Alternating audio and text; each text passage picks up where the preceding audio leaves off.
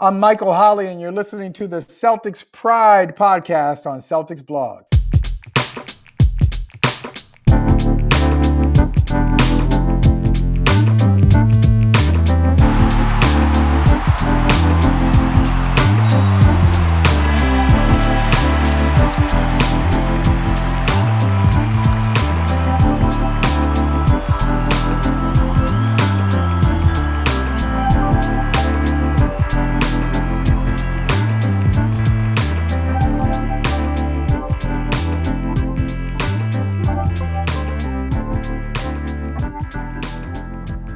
Welcome to the Celtics Pride podcast on the Celtics Blog podcast feed. We are celebrating episode 100 of the Celtics Pride podcast with an instant reaction to the Celtics Game 4 win against the Miami Heat. With me on this episode is nobody. Mike Minkoff is on vacation in Paris, France, and Adam had a conflict that disallowed him from even watching Game 4. So it's just me, Josh Motenko, your solo host on this solo pod. I will recount how the Celtics looked in Game 4 and attempt to give some big picture perspective on the series with the Miami Heat as a whole, as the Celtics are now 2-2 heading into Miami for Game 5. The Celtics cruised to a 102-82 20-point win that really felt more like a 30 or 40-point win. The game was basically over at halftime, and we were all biting our nails as Ime Udoka left a lot of our starters in for the majority of the third quarter to make sure that we solidified the win. How did this happen? Well, it didn't hurt that the Heat started the game 0 for 14 from the field. The Celtics definitely came out with some defensive intensity, but the Heat just also missed a bunch of bunnies in the first quarter. So I think the Celtics did an excellent job of jumping to contest shots at the rim, like jumping into a wall up. A lot of players will just put their hands straight up and wall up, but if you jump from the restricted area or outside the restricted area, it really puts a lot of pressure on the refs because it's not a foul. And so if there's any kind of contact, as there was in this game, the Heat ended up missing some shots, and the Celtics were able to box out, clean up the glass, and end the possession with one shot only from the Heat. And they were kind of off to the races in this game. Derek White responded to some of his own comments previously of playing too passive, needing to be more aggressive. Obviously, he was gone for the birth of his first child, Hendrix White, a boy. And when he came back, he was a little bit out of sorts. This is his second game back, and he really came through. Without Marcus Smart in the lineup, he scored the first 7 points for the Celtics. In the first half, he totaled 11 points to get us going. And if you're still wondering, well, this guy can't shoot threes, he did have a poor shooting game. Let me give you some stats that give you his value to the Celtics and really why that trade to get Derek White was so valuable. In the first half, he had 4 different foul calls that he sold on the Heat, including taking 2 charges. He had 3 steals. He had 3 rebounds, 2 assists. He was simply all over the court in the first half. He was doing his best Marcus Smart impression. So if you need any more evidence of why Derek White is valuable to our team, just rewind the podcast here, the last 15 seconds, hear those stats again. And I'm not sure if we can call this the Derek White game, but I think he was really key to getting us going, getting us rolling. In the second quarter, the Miami Heat came out in their 2-2-1 man press back to their 1-3-1 zone. The Celtics were able to get the ball into the middle of the zone to Horford and Tatum and really broke that thing apart. Like I said a couple pods ago, to preview this series, the Celtics are not susceptible to the same kind of junk zones that they were the last year, 2 years, maybe 4 out of the last 5 years. This team really does well against a zone. They have the shooting, they have the IQ, and the ball movement to really break those zones down. And if worse comes to worse, we just give it to Jaylen Brown. He drives into the middle of the zone, into everybody, and hopefully can kick it back out without turning the ball over. And speaking of that man, Jaylen Brown, how did he respond to follow up his 40.7 turnover debacle of a game in Game 3? Well, in this game, he had 12 points on 5 of 20 shooting, 1 for 6 from 3. Ouch. 7 rebounds, 2 assists. Bad game, you say? I disagree. One turnover on the game. There you go, Jalen. 30 minutes, one turnover. That's what we're looking for. Honestly, I could care less about the rest of the statistics that he had or did not put up. That's the one I care about. One turnover. And that's the kind of play that allows us to really get out in front of a Heat team that, at least this game, looked pretty outmatched. But that's kind of been the way it's looked this series and last series, where it's been win one, lose one, win one, lose one. Game one, the Miami Heat destroy us. We respond in game two. Game three, not so much. Game four, we bounce back. Um, there's been a lot of games in the last two series that we've had the ability to complain about the referees. Not the case in this game. Boston shot 26 free throws in the first half, helping them to a 24-point lead.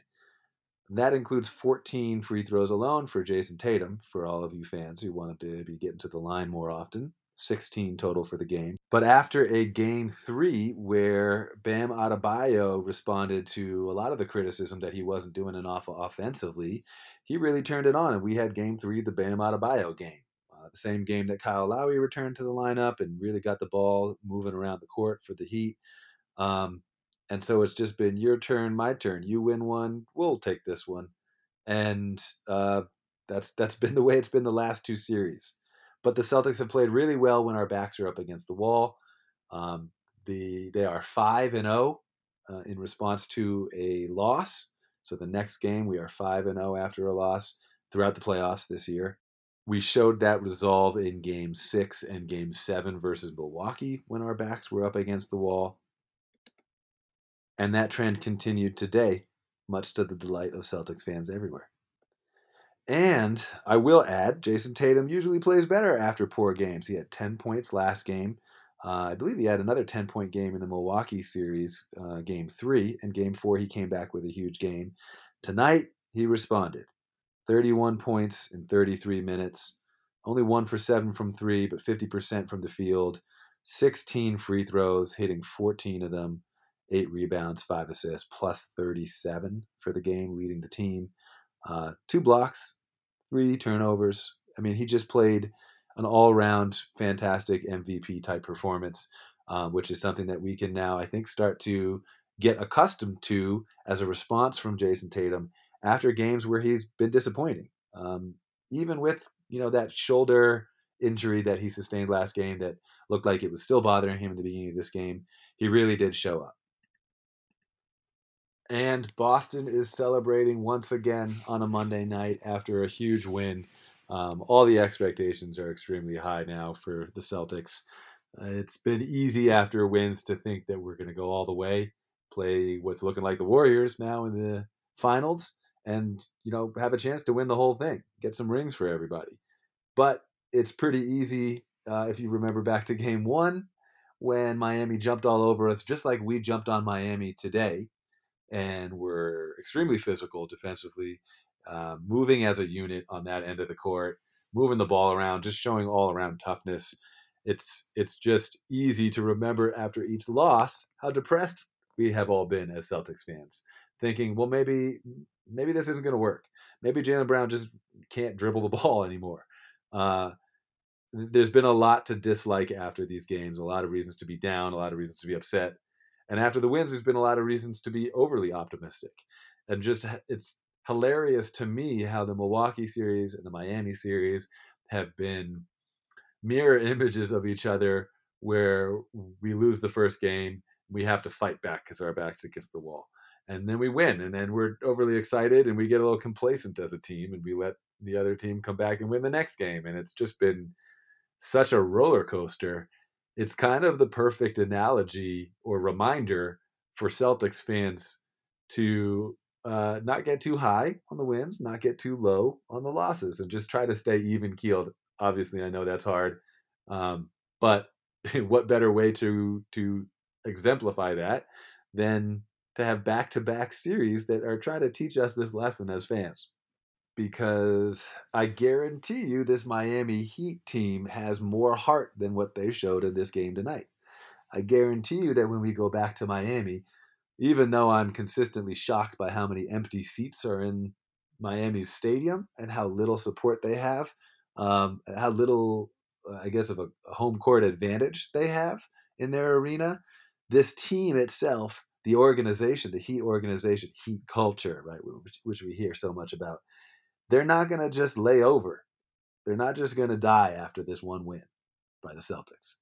This is you only have to look at some of the shots of the Miami Heat bench when watching on TV to see the toughness that they have. I mean, there's shots of Kyle Lowry surrounded by PJ Tucker, Jimmy Butler, Udonis Haslem right next to him, Caron Butler on the other side, Tough Juice as a coach. I mean, even their coaching staff has a guy named Tough Juice, former NBA player. They just have toughness all around. Their front office has Alonzo Mourning, one of the toughest players to ever play the game. I mean, I don't know another organization in the NBA that has toughness, not just on the court, but on the bench and on the coaching staff and in the front office. It's pretty insane.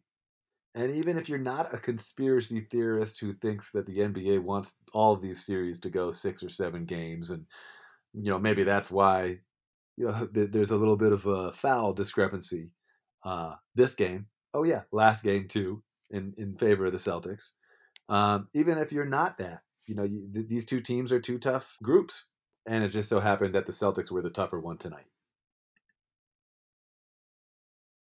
Now, after highlighting Jason Tatum's game, his bounce back, Jaylen Brown's 1 turnover, and Derek White's performance, I think it's important to highlight a couple other individuals. Al Horford, just a model of consistency, really held things together for us with his 13 rebounds and steady defense.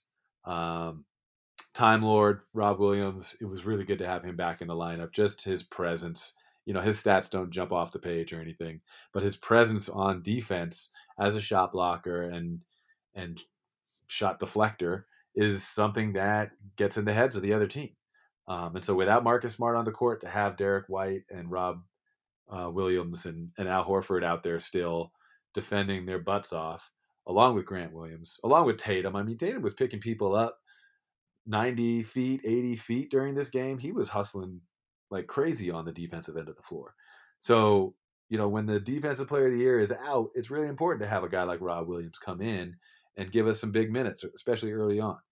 On the other side of the ball, it helped. Yeah, it helped that Jimmy Butler had a 6-point game, 3 for 14.